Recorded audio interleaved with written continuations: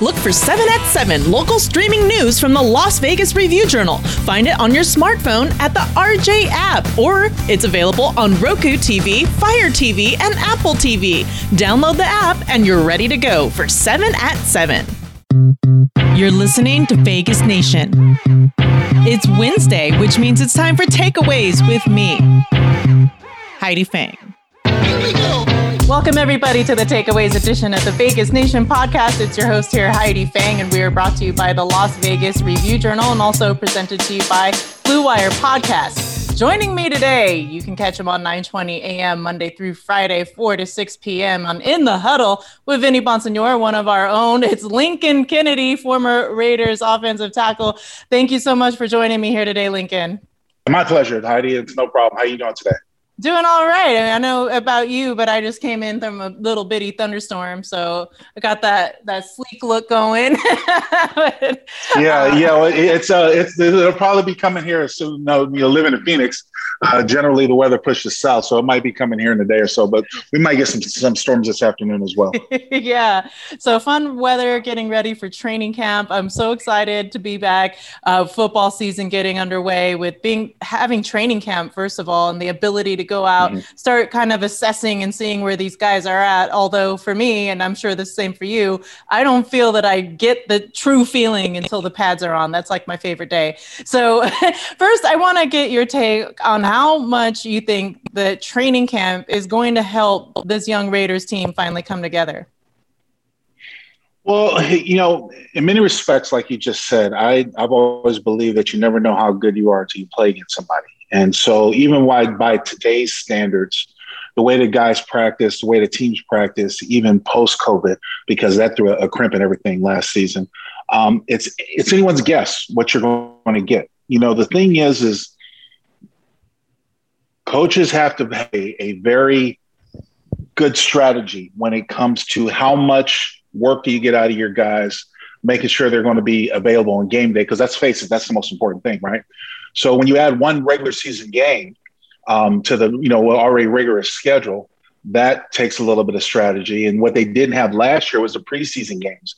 And back when I played, we had a little bit of a routine how we did things during the preseason. But these days, because the costs and the risk are so high, a lot of coaches don't like playing their starters in preseason. So there's so many question marks. We can go in and talk ad nauseum to a degree, but we just don't know until we see it.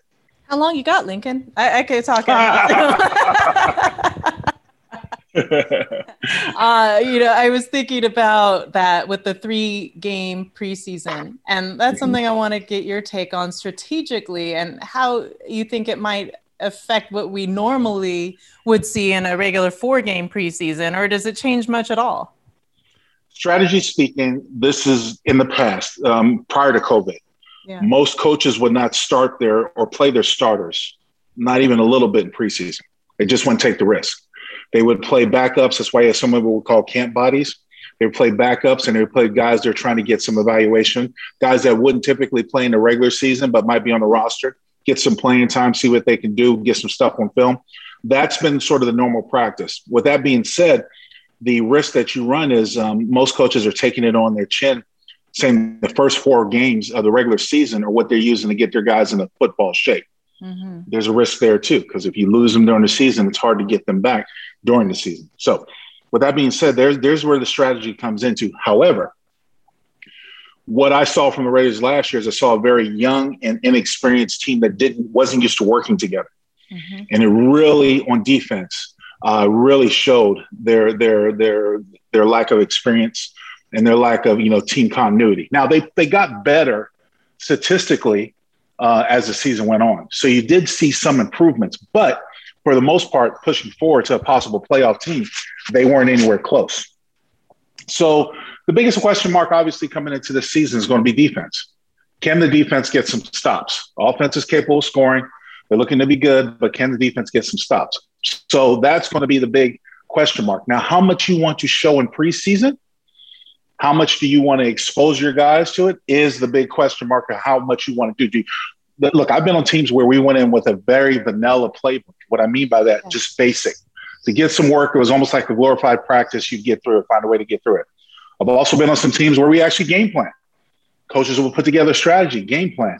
Sometimes those coaches didn't want to show those things off in preseason because you didn't want to put it on film for other teams to study to know how to defend.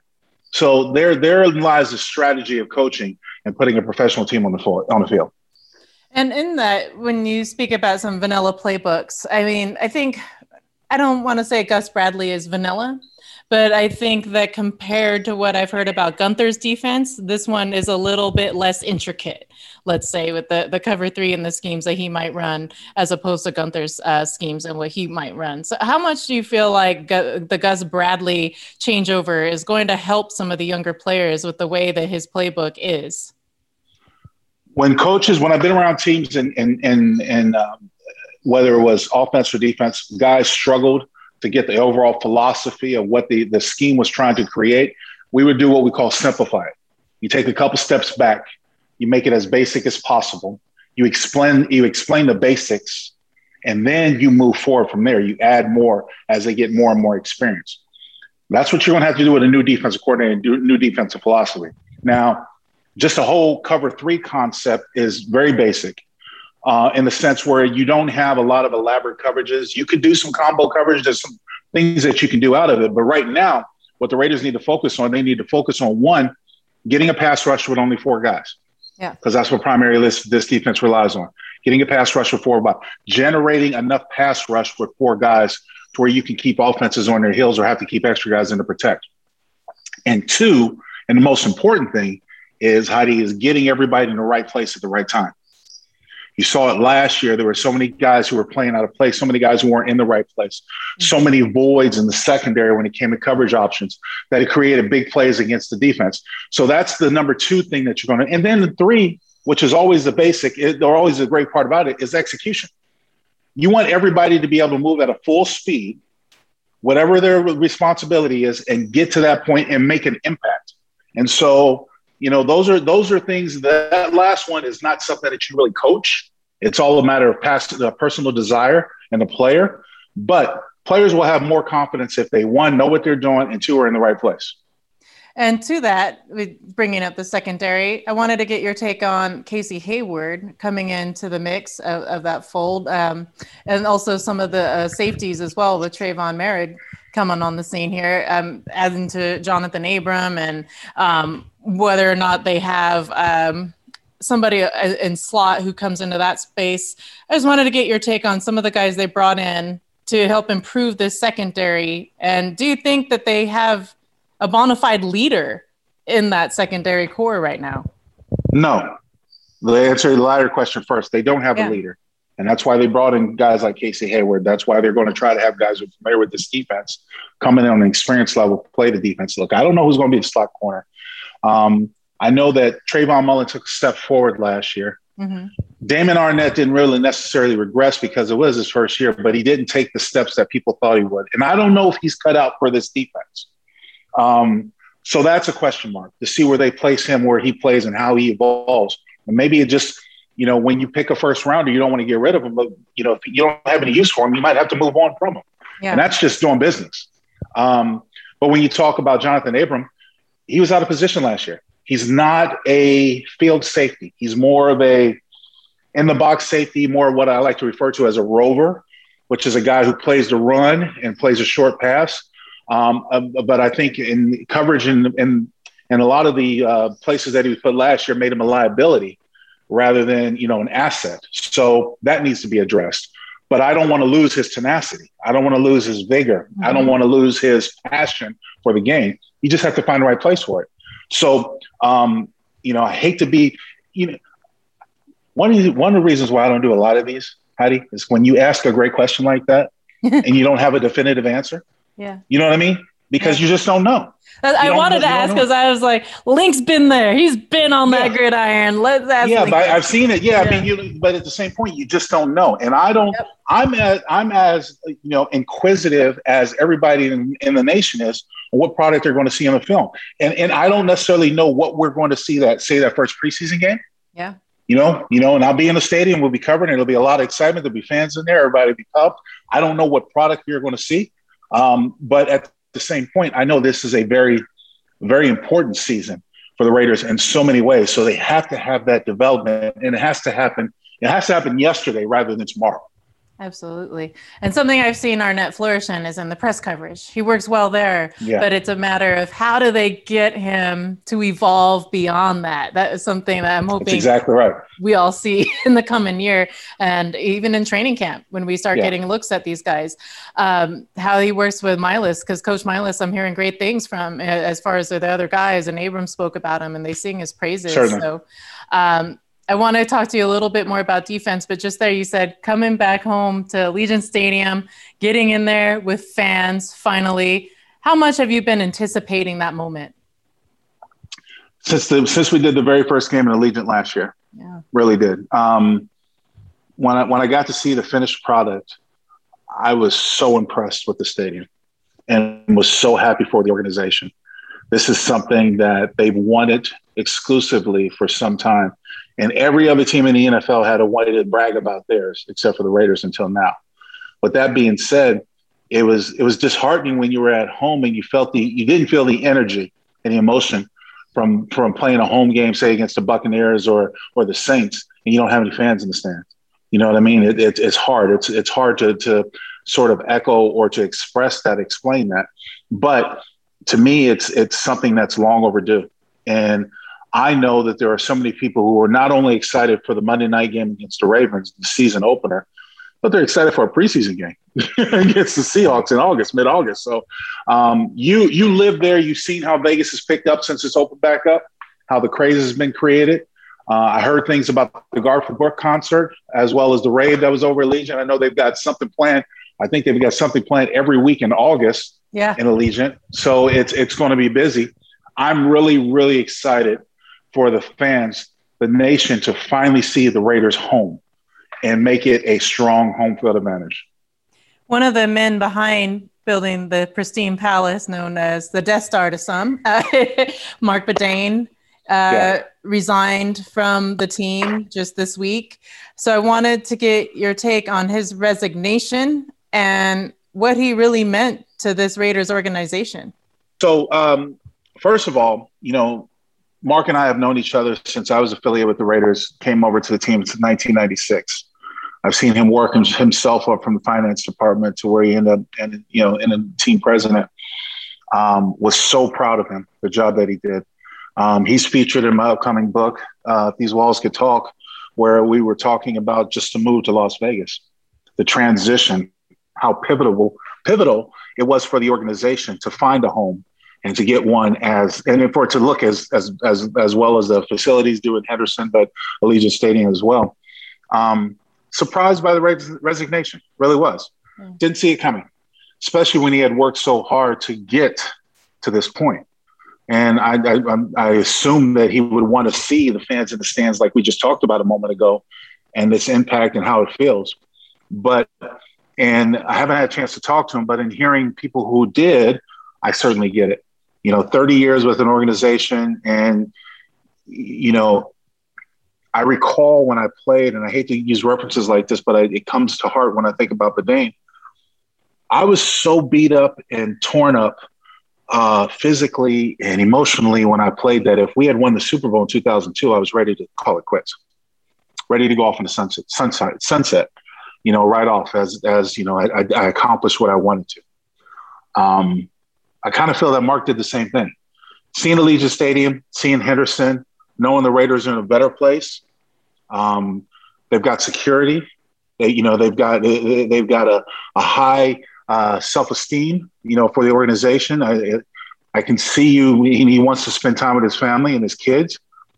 Why not a good time as any, just to say, I've done my part. It's time for me to do something else. Well, I think that's great stuff there, and I'm looking forward to seeing what he does do. I think you're definitely right. I think every time you see a president of anything, after a few years, their hair starts to change colors. Oh, yeah. Stress starts to show, and I can't imagine the undertaking that it was to put this together for Las Vegas and the Raiders. But right there, let's take a quick break, and when we come back, we'll talk some about things like offensive tackles, some things that I want to hear your take on, like Alex Leatherwood. So let's take a quick break. We'll be right back.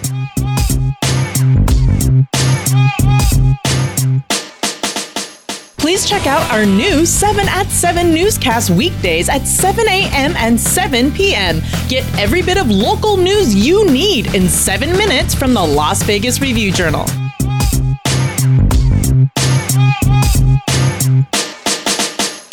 Welcome back to the Takeaways edition of the Vegas Nation podcast. It's Heidi Fang here with former Raiders offensive tackle Lincoln Kennedy and also current host and also author. Got a book coming out, but host of In the Huddle and the book coming out. Tell us a little bit about the book, Lincoln.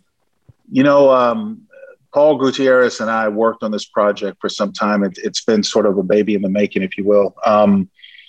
I've been asked many a time to do something about my time with the Raiders and just got kind of shied away from it because I didn't want to share anybody's personal business. It was one of the things, you know, sometimes when you look into these books, people expect to tell all. And then he was like, no, just tell from your perspective. So we kind of geared it around and took the personal effect of what it means to be a Raider. And it's different for every guy we talk to, every person we talk to. It has a different meaning. It's special in its own way. And we wanted to share that with the audience. And I really do think we did a good job at telling the stories of what happened during my tenure with the Raiders, how I got there, my time there, playing for Gruden, playing against Gruden. I mean, all those things like that. So I think we conquered that, or captured that. And I'm hoping the fans feel the same when it comes out. Paul has been very reserved about letting any of the nuggets from the book get away. I've had the opportunity to sit with him in the media rooms, but he's very tight-lipped on letting any of the nuggets out. So I can't wait to see this book. I'm going to make sure that I get a copy, pick it up and all. I wanted to get into what you know best on the field, offensive linemen, and particularly, you know where I'm going with this, Alex Leatherwood. What do you make of the young rookie that they brought in from Alabama? I was really excited about the pick. I didn't think we were going to get him. I actually thought he was going to go to the Chargers, who I think they had the 12th pick or something like that. But I remember Coach Cable, the offensive line coach, talking with him a few years back, and he kind of put Leatherwood on my radar. He told me about his playing in Alabama. And I was, you know, one of the things that I love about Alex is that, and I told him that when I had a chance to talk to him with the interview, is that it looks like he enjoys beating people up. And that's what you want out of an offensive lineman.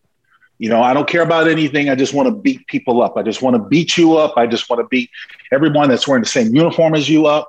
I want to do it and have fun doing it.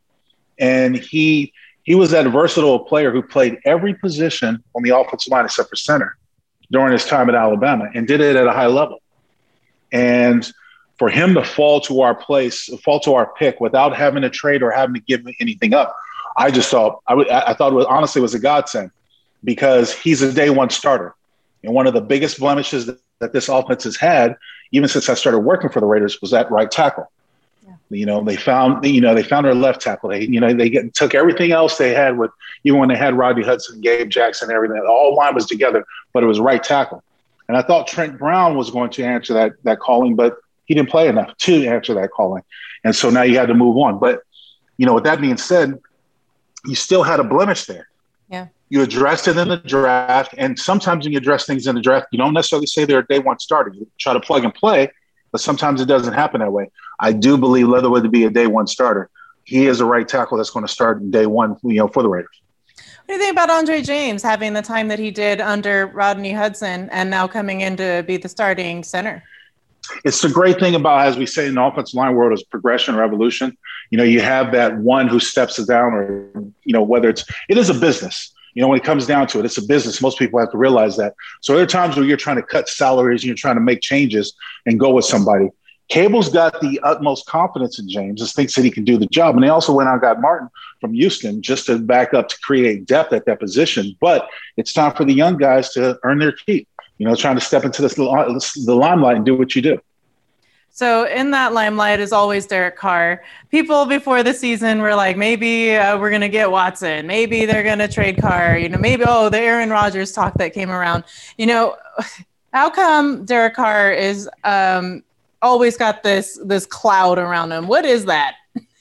You know, there's a lot of pressure. The NFL purposely markets their quarterbacks because they want to be able to control not only the salaries in a sense where you control your overhead, If you're marketing one guy rather than 15 guys, you don't have to pay 15 guys. You just pay one for every team. So that's why ideally the quarterback is the image of the team. Mm. And every team's quarterback is the focal point. They get far too much blame when things go wrong. They get far too much credit when things go right, just like the coach. So the constant pressure that's on their shoulders is that you've got to win and you've got to progress. For Derek Carr, you know, I've never said that he's not capable. I've never said that he's not a quarterback who can win games for you. The only criticism that I truly question is he that quarterback that's going to put you over the top? Yeah. Because that's what we're up against. Let's face it. You're in a division where you've got Patrick Mahomes, who's not going anywhere for a while, and he's good since he stepped on the field. Then you've got Justin Herbert, who's coming in for the Chargers, playing outstanding. Mm-hmm. So now already you've got two out of three teams that you're going to play in your division 6 times have a quarterback that can play. They surround themselves with a team, they're going to be trouble. You're going to have your hands full. Yeah. Denver's eventually going to get it right. They're eventually going to figure it out, and they're going to get it right. Then they're going to be competitive.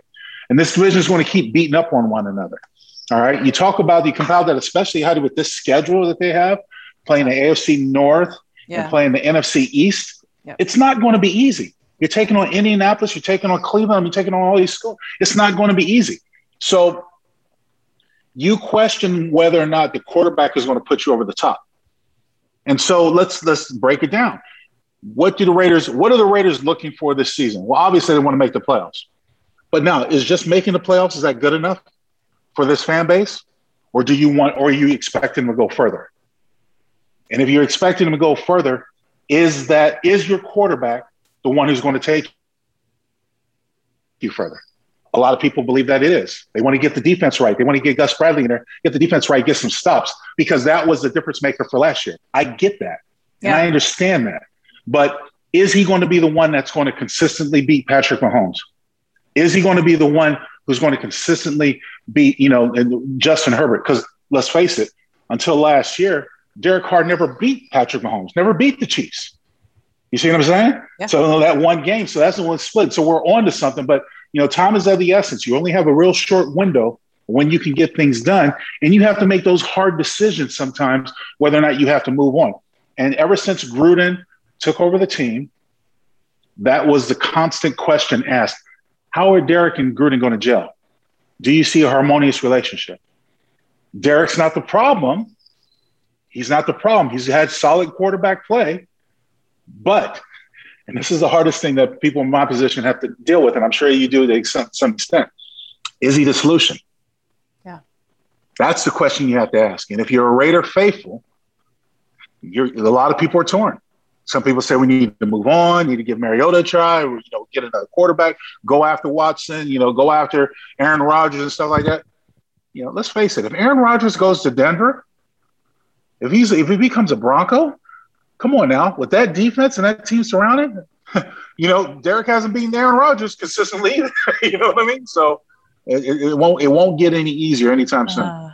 Yeah, and just to that point, when you start looking at the wide receivers, you start looking at the defensive players, who do you say, just either position group or individual player, who needs to take the biggest leap this year? Well, what Gruden enjoys doing is having a power running game to the right. And that's why Leatherwood is so critical, in that development. Obviously, he doesn't have to take a step forward as much as he has to play solidly in his responsibilities. I'm not worried about Henry Ruggs. I think a lot of fans want to see more out of Ruggs, but at the same point, you have to understand sort of the evolution of the receiver, especially in the National Football League. A lot of guys don't come in and have stellar rookie years because it's a big transition. So in time, things are going to come. And they made a conscious effort to try to get Ruggs the ball last year. Just wasn't open.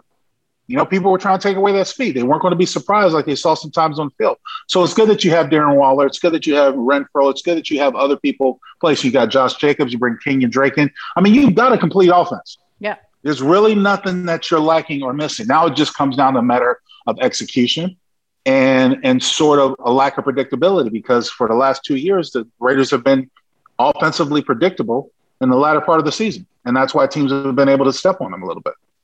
You talked earlier on, and I just got a couple more for you, about the front four and how much on defense, the front four on defense that are really going to need to make the push to get that pressure up on the line. So when you look now at some of the guys that they brought in, like Solomon Thomas, a former first-round pick, and obviously Unique Ngakoue's big, Max Crosby stepping up, Cleve Ferrell, number 4 pick from a few years back.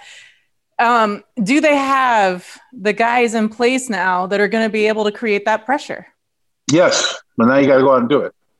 You got the namesakes, you got the ability. There's nothing that you're lacking, but now you got to go out and do it. Look, for what it's worth, Max realized that coming off of his rookie year, how teams were going to defend against him last year. They saw it. He saw it.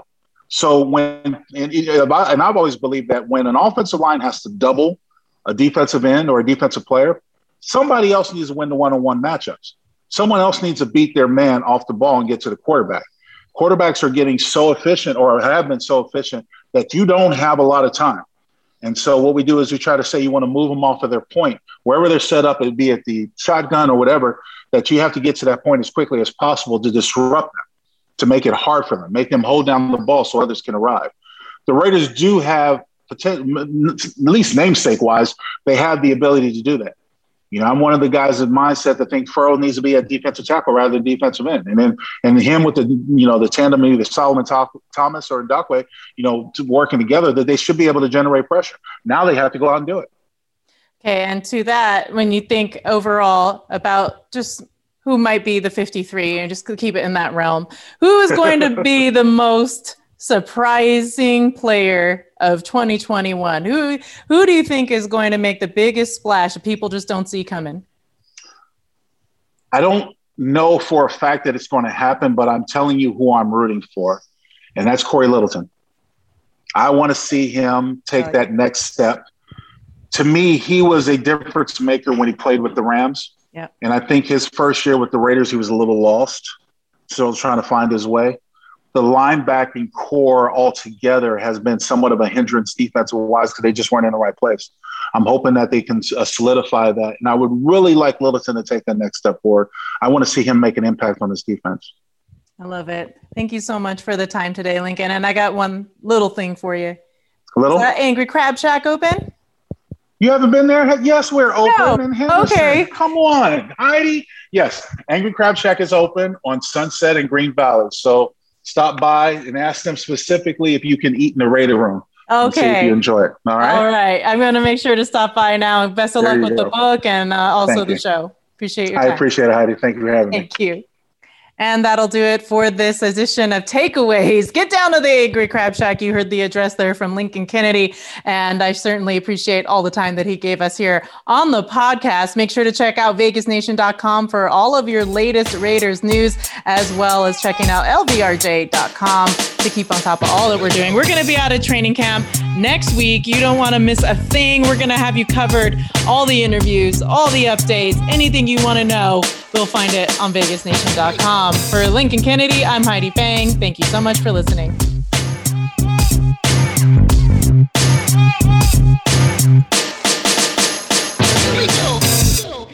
Use your mobile phone to get 7 minutes of nonstop news from the Las Vegas Review Journal. 7 at 7, weekdays at 7 a.m. and 7 p.m.